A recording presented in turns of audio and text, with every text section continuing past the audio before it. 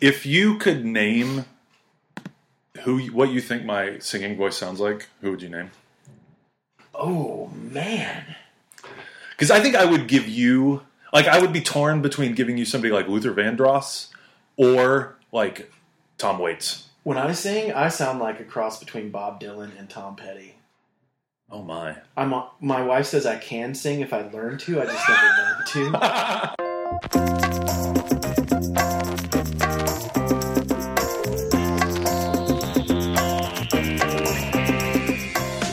Hello, Presbyterians. Welcome to this week's edition of the SoMAcast, the weekly podcast of the Synod of Mid-America. I'm Landon Whitsitt, the executive and stated clerk of the Synod, and your ostensible host for this romp through Presbyterian fun, because Presbyterian is fun. Amen, brother?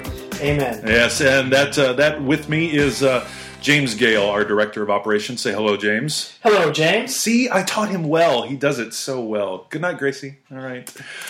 Today, we want to talk about, this week, we want to talk about innovation. We have a fund available. There's been a couple news articles written, Presbyterian News Service, and we put out some stuff on our blog, and it's gotten some talk. I've gotten some emails about it. We have this thing called the Innovation Fund, and we want to just talk about innovation in general, the Innovation Fund specifically. So, James, do you remember the first time you heard about the Innovation Fund? I do remember the first time I heard about the Innovation Fund, and I think maybe a good place for us to start this morning is talking about, Landon, what is the word innovation to you, and why is it important to the Synod of Mid-America? Oh, that is such a good question. Yeah, because innovation is it's a squirrely term, isn't it? I mean, if you were... Well, let me flip it back on you. Do you think innovation has a very precise definition, or is it pretty wide and pretty broad?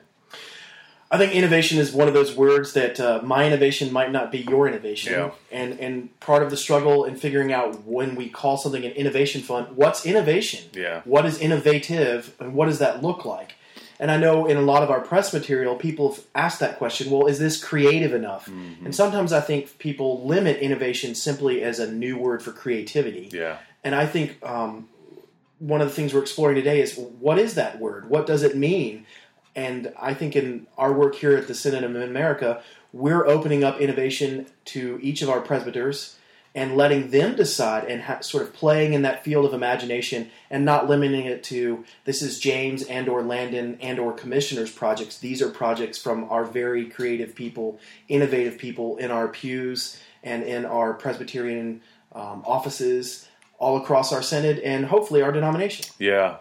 When I was first hired, two things happened on the day that I was hired back in June of 2011. Two things happened. One, of course, I was elected to be the executive and stated clerk, but the second thing that happened at that meeting was the Synod commissioners acted on a recommendation from the coordinating council at the time to take an almost $600,000 building fund and to convert it into this thing called the Innovation Fund.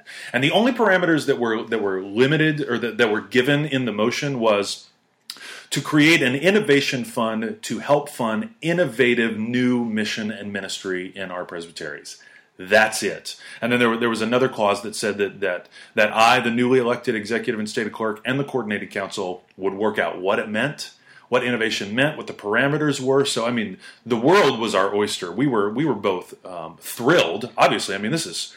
Somebody hands you $600,000 and says, go figure out how to give this away. That's thrilling, but also we were scared to death because, this kind of work, really has not been done very broadly and very widely. So in a lot of ways, we are one of the groups that are blazing the trail. So I think the main question that we had to wrestle with is exactly the question that you asked. What does innovation mean? If we're going to call it an innovation fund, what does it mean? Because we were really clear that we wanted this to be presbytery generated. As we talked about on the first SoMAcast, when we talked about us being like an architectural design build firm and being a partner in ministry, in no way did we want to walk into a presbytery and say, hey, John Calvin Presbytery, or hey, Missouri Union Presbytery, we've got this money and we want to start this ministry in your bounds. I mean, that's completely inappropriate. What we wanted to do is we wanted to say, hey, John Calvin, or hey, Missouri Union, we've got this money available that we want to give to you. And I think one of the funniest things that you talk about is one of the presbyteries that you're working with to help them kind of craft some stuff and to answer some questions is Heartland Presbytery. And I think it is awesome, but also really kind of a revealing commentary that it took you until like last month for them to actually believe you that, no, we really want to give you money, right? Why do you think they didn't believe you that we really want to give them money? Well, I think, first of all, there's that sort of rub between, are they just asking us to do something we've always done with a new paint job? And when we ask them, no, we really want you to play in the field of imagination. We really want you to explore what the Spirit is calling you to do without limitation, that people get scared by that. And I think what's really going on is that they believe, you're really going to give me money with no strings, you're going to give me this risk-free, and you're going to dare me to do something that may or may not work, and I won't get in trouble for it. And I think as Presbyterians, we love decency and order, but sometimes we forget that decency and order isn't all there is to the game. Part of being a Christian is taking that risk, having no fear, and really stepping out on faith. Mm-hmm. And traditionally, as a cradle Presbyterian, I would say we've not been willing to take that risk. We've been afraid to do that for a number of reasons, and good reasons. And here we're offering this chance. So I understand why people might be a little bit reticent about saying, what's the catch? And once they realize there is no catch other than we want you to have a well-thought-out, sound plan, we're not just giving it to you willy-nilly. There are certain parameters that we want to at least have a modicum chance of success. But it's okay.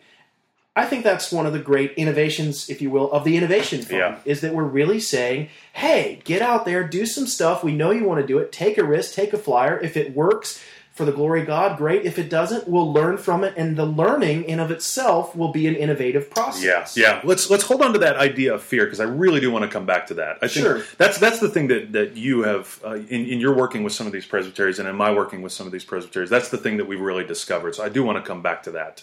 So just to close the loop on innovation and the Innovation Fund in particular, then we can start talking about all this really fun stuff. What we decided was this. So we wanted it to come from the presbyteries, but we wanted to give them, as you said, here are the parameters. We're not going to do it willy-nilly, but here are the parameters that we want to work in. So here are the ways. Here's what we said. In the parameters of the Innovation Fund description and application, here's what we said. The word innovation is merely a placeholder and is intended to suggest to our presbytery applicants the broad approach that the Synod wishes to support.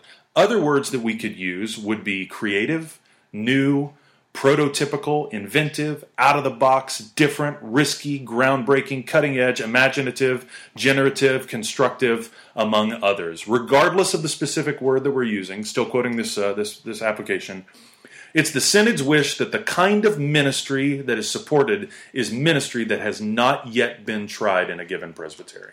Not yet been tried. That's all we mean by innovation. What have you always wanted to do that you've not done for whatever reason? What have you always wanted to do? What are some of the ideas that you've been hearing from some of our presbyteries? Wow, that's great. You don't have to talk specifics because I don't know that they're done. Because generally the first call is sort of explain to me this word innovation, as you said, and sort of the understanding that really we're asking you to do something that hasn't been done, and from there take it and run with it. We've heard ideas for a whole host of different worshiping communities. We've had some calls about things as creative as integrating immigrant and music ministries. We've heard a couple of things in our own Presbytery Heartland about creating a new worshiping community that becomes an incubator for multiple pastoral and ministry opportunities. We've heard some things in another one of our presbyteries about setting up bilingual and cross-cultural initiatives. So we've kind of heard... Yeah, I think my favorite one is the one that is kind of getting a lot of play in southern Kansas. They want to start a church for persons in their geographic bounds who are Spanish-speaking. It just seems like a no-brainer, but they have not had the opportunity to do this previously, and now they want to get on this horse and they want to ride. That is... So when we're talking about innovation, when we're talking about risky and groundbreaking, it doesn't have to be crazy. Right. And again, I think this is a good time to really stress to those of you that are listening that doing something that hasn't been done doesn't mean you need to think of a new idea that the church has never seen. Right. What we're really stressing is it might not have been done in your neighborhood, in your context, and each context has a unique component. Mm-hmm. So just because it's Spanish-speaking, sure, that's been done in Texas and other places where they're great populations. But for one to be done in southern Kansas, which has traditionally not had that component, that is groundbreaking. Yeah. So I think one of the things that the conversation is that you don't have to think of a ministry no one has ever imagined. Exactly. In fact, the joke amongst many of us in the church is we all plagiarize Paul. It's been thought of already, but we're thinking of new ways of doing that or new context or new twist on something that's been done. So I think if we start there, it becomes a little less daunting. Yeah, it's like what in the book Where Great Ideas Come From, Stephen Johnson. If you've not read it, it is probably one of the best books I've ever read. And in that's where the idea, and you may have heard of this idea, that's where the idea of the adjacent possible comes in. And what Johnson is revealing to us is that innovation really happens in incremental steps. You look at the pieces and parts that you have at your disposal, and you very simply put those pieces and parts together in a different way. You're not going and doing something radical that nobody has ever thought of, because that stuff rarely grabs traction, right? I mean, we always talk about a person who was way ahead of their time. They didn't get any kind of credibility because they were so far ahead of their time. But when you think about all the great innovations, they make sense. They're logical. You can see how that thing works. One of my favorite examples of this notion of innovation and what is and is not innovation came from Charles Spencer, the executive presbyter of Heartland Presbytery, where we're members. He said, in Heartland Presbytery, for such a time as this, that program over for pastoral residency, we've already done that. So that wouldn't be innovative for us. But for one of our sister presbyteries who's not done that, that could very well be the innovative thing that helps their presbytery get going. I think those are really good. But I do want to come back to this notion of fear, this fear idea. And you and I read a blog post this week by Seth Godin, one of my favorites. Again, if you all don't know Seth Godin, you need to know him. That's Godin, Seth Godin, and he has a blog post that we've both read about this. And the blog post is titled "Avoiding Fear by Indulging in Our Fear of Fear." Almost as good as you have nothing to fear but fear itself. Right. This guy could be Presbyterian, right? He could be. He could be. And one of the things that the aligned that he has in here that I want to explore with you, because you started to touch on this. He says, it's very simple. The fear that used to protect us is now our worst enemy. What do you think he meant by that? Well, I think it's a commentary on the way we've always done it, and being afraid is now actually a liability instead of a strength. Mm-hmm. We've always said, again, decency and order, this is the way it's done. And it gets scary to finally hear that the way it's always been done might not be the way it needs to be done in the future. For the institutional church, and especially us Presbyterians, change is something that we're afraid of because we like the familiar. Yeah. We like the, for lack of a better word, institutional control and controlling the pace. And he's right there in our face saying, the way you've always done that, the way it's always been, is no longer the safest route. In fact, the irony is that it's safer to be risky than it is to be safe. Yeah, he says that in other blog posts. Safe is now risky, and risky is now safe. But the institutions of our church, our congregations, our presbyteries, our synods, even our General Assembly, we've historically not had a lot of room to be risky. If we were to talk about congregations, presbyteries, synods, etc., as companies, our profit margin is pretty small. There's not a lot of opportunity to take a lot of risks. So I think in some regards, and we talk about this all the time, we try to find the most gracious explanation for why somebody's not doing something. Why aren't presbyteries? Why aren't congregations? Why aren't synods? Why isn't the General Assembly taking a risk? Well, the profit margin's pretty small. The amount of funds that we have to reinvest in something has historically been pretty small, and I think that's what Godin is talking about when he says, we've got to fear. We want to be good stewards of the money that we have. We want to be good stewards of the people that we have, of the resources, of the legacy. We don't want to screw that up, right? I mean, this marvelous thing called church has been given to us, and we want to pass it on to the next generation in as good, if not better, form than when we have. We will be damned if we were the people holding the ball when the whole game fell apart, right? So we don't want to do anything stupid, but what Godin is pointing to, and what you and I have discovered in talking with Presbyterians around the country and just around the Synod is that notion of playing it safe. Things are changing so rapidly and so fast that's actually a real stupid move to play it safe, because we have it's almost as if we've got a wrong read on our community and a wrong read on what is required of us in our ministry. Would you say that's That's fair?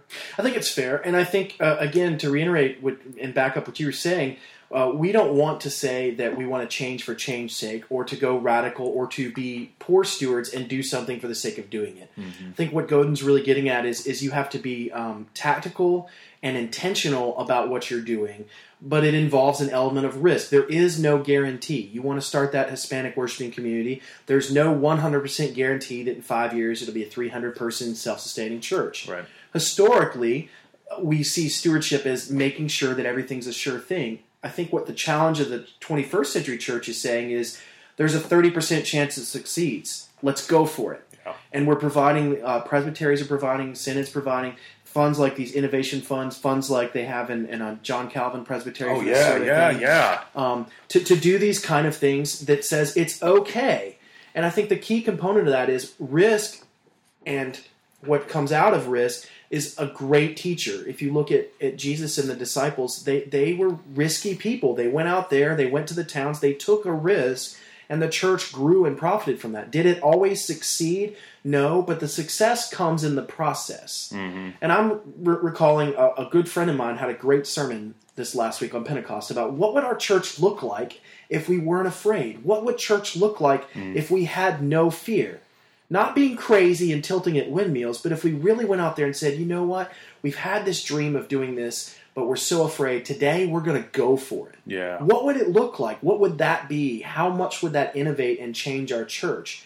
And I think in the work in the Synod of America, we're beginning to see small processes where our presbyteries have taken that risk, and now we're really beginning to see how much fruit that risk has given us. I'm so glad you brought up the Pentecost text. I also got to preach this last week, and the line that struck me was that where Peter is quoting from Joel. You know, your young are going to see visions, and your old are going to dream dreams. And then I was having a conversation with one of our presbyters this week, and this person has been in the church for a good while. And they have been singing the song that you and I sing for their entire ministry. And their entire ministry, they've been told, no, we can't do that. No, we can't. You know, this fear that Godin is talking about has kept them from doing the ministry that they really feel like the church is being called to. But now this person is in a position of power, in a position of authority, in a position where they can make stuff happen. And then young whippersnappers like you and I come along, right? And we're singing the same song, and they're like, we've heard that before. But instead of telling us no, they are saying, how can we help you get that done? And what just blew my mind, because I'm thinking about this Joel text. You and I are the young who are seeing visions about the way that the church can be. And this person, I wouldn't say that they're old and they're elderly, but they have some wisdom and experience, and they are, you know, they would be, in this metaphor, they would be the old. They have a dream about the way that it can be.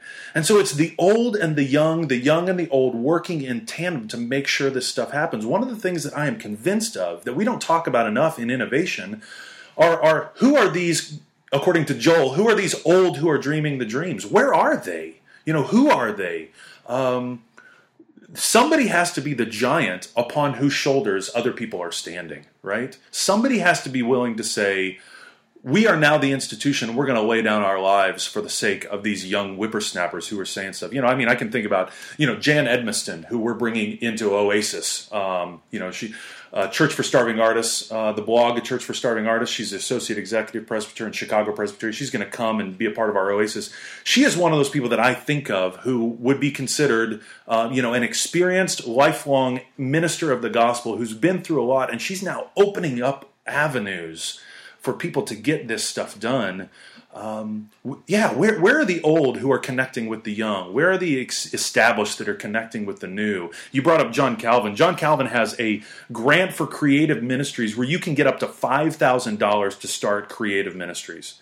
1-year grant, open to all churches, small and large. We want people. I mean, a lot of the work that we did on our innovation fund, in a lot of ways, was patterned after some of the thinking that was done in this creative ministry grant. I mean, this stuff is happening. I mean, we really should be not bemoaning it anymore because the stuff is happening.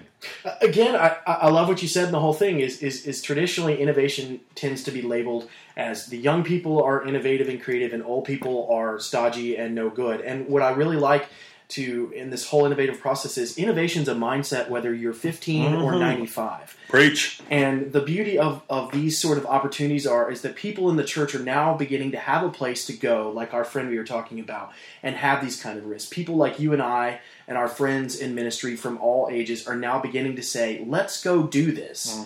And now we're given these wonderful financial resources. I think there's great wisdom in the fact that both these funds are birthed out of traditional brick and mortar monies. Oh my gosh, now yes. being used to do something different. We didn't invent that idea. No. The ideas we're talking about today aren't really new. They've been in the church for many decades, and they're part of our Reformed tradition. That idea of being formed and always being reformed. Yeah. We are simply just now putting it in a place of action rather than dialogue. Yeah. But again, back to that brick and mortar, we understand building church is no longer just about building a building. It's about building something bigger. Yeah. I love that image, and I love that text about Joel, about seeing signs, that people will dream big. Yeah. We will go for the gold, and if we don't get there, it's okay. Yeah. Yeah. We grow from that, and that God calls us to go out there. We talked about it in our first podcast, the ability to go out there and fail. Yeah. The ability to go out there and say, it's okay, and learn from that. And each time we get better and better and better, and each time the church becomes more able to make those innovations stick. We're in the beginning processes of this. We're in a totally different landscape of church than we've ever been. We don't have a 100% guarantee, but it's better to go out there and try something and risk for the gain of the gospel than it would be for us to kind of sit back. And I think that is a wonderful and awesome thing. And now we're beginning to actually put finances, people resources, presbytery time and effort, staff resources into that. And I don't think we've seen that kind of creative energy, at least in my opinion, in our church in a very long time on a big scale. It's always existed on a small scale, but now institutionally, Presbyterians, the Synod, the national office with its Presbyterian Mission Agency, these new worshiping communities, I think there's a new hunger and energy out there for us to go out there and go for it. Yeah. And I'm pretty excited about it. Yeah. What I love seeing is in these presbyteries, they're being so intentional about it. I mean, you and I often joke, we've had this innovation fund since August. Where the heck are the applicants? We can't give away free money. We can't give away free money. Where are they? But as I talk to these presbyters and as I talk to, the various committees that are responsible for it, like John Calvin Presbytery, they put together a committee with the sole purpose of putting together a proposal for this innovation fund. But they're also not being willy-nilly. I mean, they've now been meeting for, I think, 4 or 5 weeks. They're meeting on a weekly basis, and they're going through the developing new worshiping communities process that you can download from the Presbyterian Mission Agency website. They are being so intentional about making sure to lay the foundation. It's kind of like, up until recently, people have been giving us a load of crud about what is the Synod actually doing, and we have to explain to them, we've been laying our foundation, we've been getting our priorities right, we've been getting our structure right. We don't want to rush in. Fools rush in. We don't want to rush in. We've been getting all of our ducks in a row, and now we're ready to do something with that duck. To quote another thing about Seth Godin, he always says, "You get your ducks in a row, but what you going to do with that duck?" We got a lot of people who want to do stuff with these ducks. And John Calvin Presbytery in particular, Southern Kansas is another one. Heartland Presbytery is another one. Giddings Lovejoy is another one. I mean, we've got these presbyteries who are putting serious mental, emotional, and spiritual effort into making sure they've got their ducks in a row so that, frankly, we can sacrifice one of those ducks on the altar of good ministry. Talk about risking, losing your own life. Poor duck. Poor duck. But you know what I've discovered from each one of these places? Every one of them says the same thing. What we have found, the places that are successful always start out with some crazy person who wants to do something for the sake of the gospel. That's where it always starts. My friend Judd Hendricks, who was my field ed supervisor when I was at Louisville Seminary, he always talks about the freaks on the fringe. These folks are wanting the freaks on the fringe. So I guess, hey, podcast listeners, are you a freak on the fringe? Are you a member of one of the presbyteries of the Synod of Mid-America? Please contact your presbytery. If you've got a fantastic idea for a new worshiping community, for a new mission and ministry, they want to know who you are. We know who several of these folks are. There are creative people all through our presbyteries, but the more people that we have who are saying, I want to do this for the sake of the gospel, the better. I think we've talked a lot about innovation, and it's been a good conversation, don't you? I think it's been a wonderful conversation, and I think I love what you said, and I think the parting thought for us today is go out there and fear not. Go for it, and let's see what happens. Be innovative, be creative, and we really, really wish that we have thousands of applications to troll for. Yeah. And look at you being hopeful. I'm always hopeful. That's so precious. It is. It is.